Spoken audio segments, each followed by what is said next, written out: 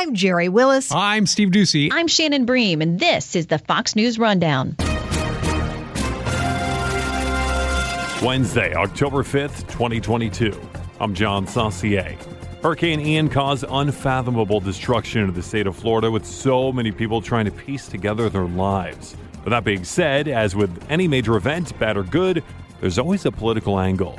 And with 34 days to go before the midterm elections, this storm may play a factor in which way people vote. A storm of this magnitude just before an election, I mean, that can really throw, a wrench into the system.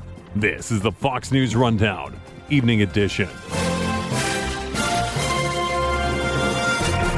President Biden making his way to Florida on Wednesday to get a first-hand look at the damage caused by Hurricane Ian. These two may have their differences politically, but seem to be coming together during this tragedy. I think he's done a good job. I called him, I think even before he called me when I heard this storm was on its way. We worked hand in glove. We have very different political philosophies, but we've worked hand in glove. And he's been on things relating to dealing with this crisis. We've been completely lockstep. There's been no difference. How long will this chummy vibe last, though? Well, it's just not hurricanes. It's any natural disaster. I used to say that Mother Nature was the most small d democratic force in the universe. We're speaking today with Fox News senior congressional correspondent Chad Pergram. Meaning when they would have natural disasters, if you were a lawmaker from the Northeast, you had ice storms. If you were in the South, you had flooding. If you were in the Gulf Coast, hurricanes, the Mountain West, forest fires, earthquakes in California, Missouri, Kansas, Oklahoma, tornadoes. And so lawmakers used to vote for these spending bills, these supplemental emergency disaster relief spending bills, because if you lived in the Northeast, you might not get an earthquake, but you get the ice storm. Or you live on the Gulf Coast, you might not get the blizzard, but you get the hurricane. So, they would vote for these things because, there they would all go, but for the grace of God. Well, this all started to change about 10, 11 years ago. We had Hurricane Sandy, which came up the East Coast, tore up New York City, tore up New Jersey, tore up eastern Pennsylvania, Vermont, Connecticut, Rhode Island, Maine. And so they needed literally, the request actually was for hundreds of billions of dollars. The bill that they ultimately put together was not quite that big. And they could not pass it at the end of that Congress in late 2012. And Pete King at the time was a Republican congressman from Long Island. And I remember him storming into the office on January 2nd of that year, John Boehner, the Speaker of the House, and steam was coming out of his ears because Republicans who were then in the majority absolutely would not move this bill. And he's like, you guys come with hat in hand to Wall Street and all these big donors up in New York City. You better never, ever, ever come here again wanting this stuff if you don't vote for this bill. And what had happened is, you're in the remnants of the Tea Party at that stage, balance the budget. They didn't want big spending. The conventional wisdom among congressional Republicans in the House that this was just some big handout for these East Coast elitists, which was really a bunch of hooey, but that's, how they portrayed it. And they were not going to vote for that bill, even though when they had storms in Alabama and storms in Joplin, Missouri, and so on and so forth, they came hat in hand to the federal government. So John Boehner initially weathered that political storm. He was concerned if he moved that bill at the very end of that Congress, he would not have the votes to become Speaker just a few days later when they would start the Congress, January 3rd. They finally passed that bill, and you weren't going to have hardly any Democrats oppose it.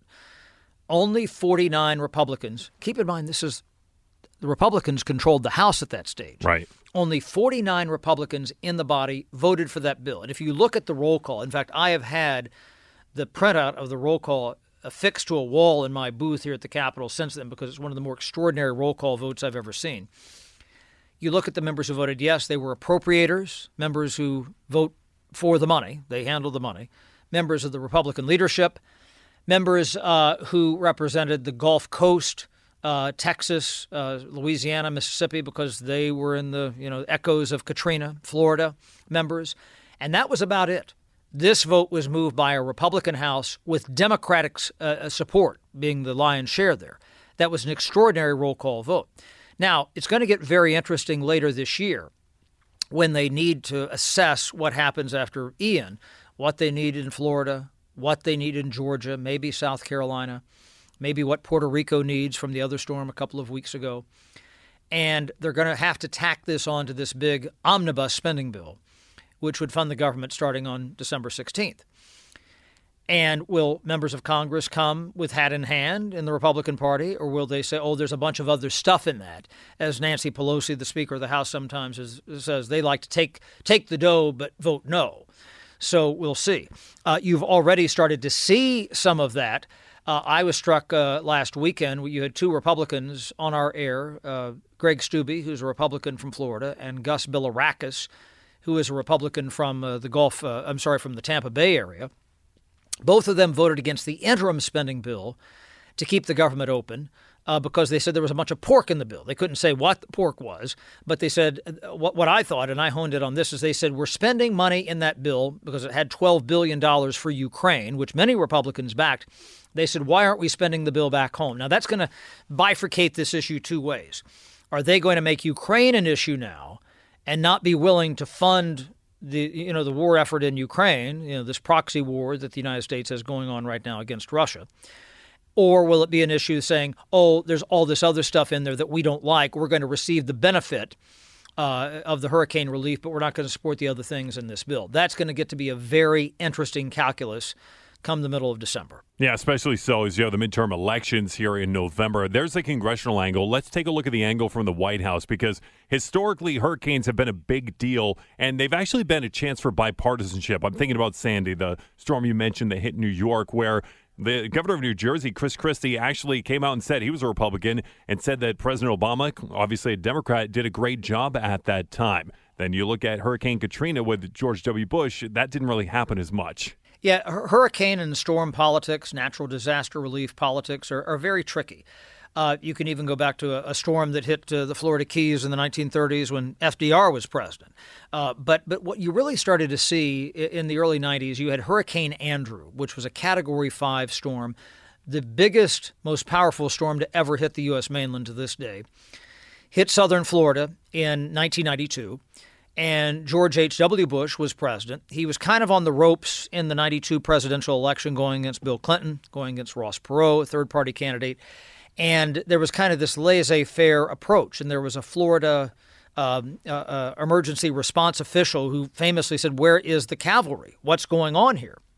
And people kind of interpreted the administration's lack of attention to that storm as, and this was always the knock on Bush 41, George H.W. Bush, that it was a little bit too hands-off. And that probably did not do him any favors in late 1992 in the November election. And, of course, he lost and Bill Clinton became president. It was interesting the next year, as soon as Bill Clinton became president, he upgraded FEMA in terms of where it stood in the hierarchy of the federal government almost to a cabinet-level position to make sure that if there were other storms, he was not going to get cut by this. You mentioned George W. Bush, the son. The response to Hurricane Katrina, again, same problem, very similar to his father. And you know what happens a lot of times with these big hurricanes, John? Yeah. Is that the initial response sometimes looks okay or fine or above average or whatever you want to say. Sometimes it takes days and weeks to figure out how bad it is, or there's communities that are cut off. We don't know because there's no service, or there's been some enclave and people have been trapped or died or whatever. We don't know because all the telecommunications are out. That happened with Katrina to some degree, and that's where several days later, the guild had already fallen off the lily for George W. Bush with the Iraq War at that stage. And so Republicans and Democrats alike kind of said, okay, this is enough of this administration.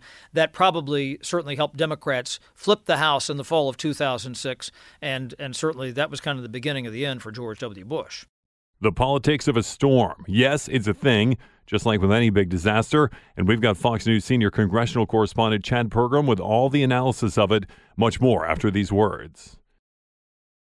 So the hurricane, one of many factors that plagued that former president. Let's talk about the current president, Joe Biden. I find his visit to Florida today particularly interesting because he's standing side by side with Florida Governor Ron DeSantis, a man who is rumored to maybe have presidential aspirations. And I don't know, it's not out of the realm of possibilities that in 2024 you could have a Biden versus DeSantis matchup, depending on how things shake out here. Do you think these two getting together and playing nice with each other actually is the beneficial factor here? Or do you think politically it is going to behoove DeSantis to try and trash Biden a little bit during this visit? It's probably in everybody's interest for the time being now to put on their Emily Post manners.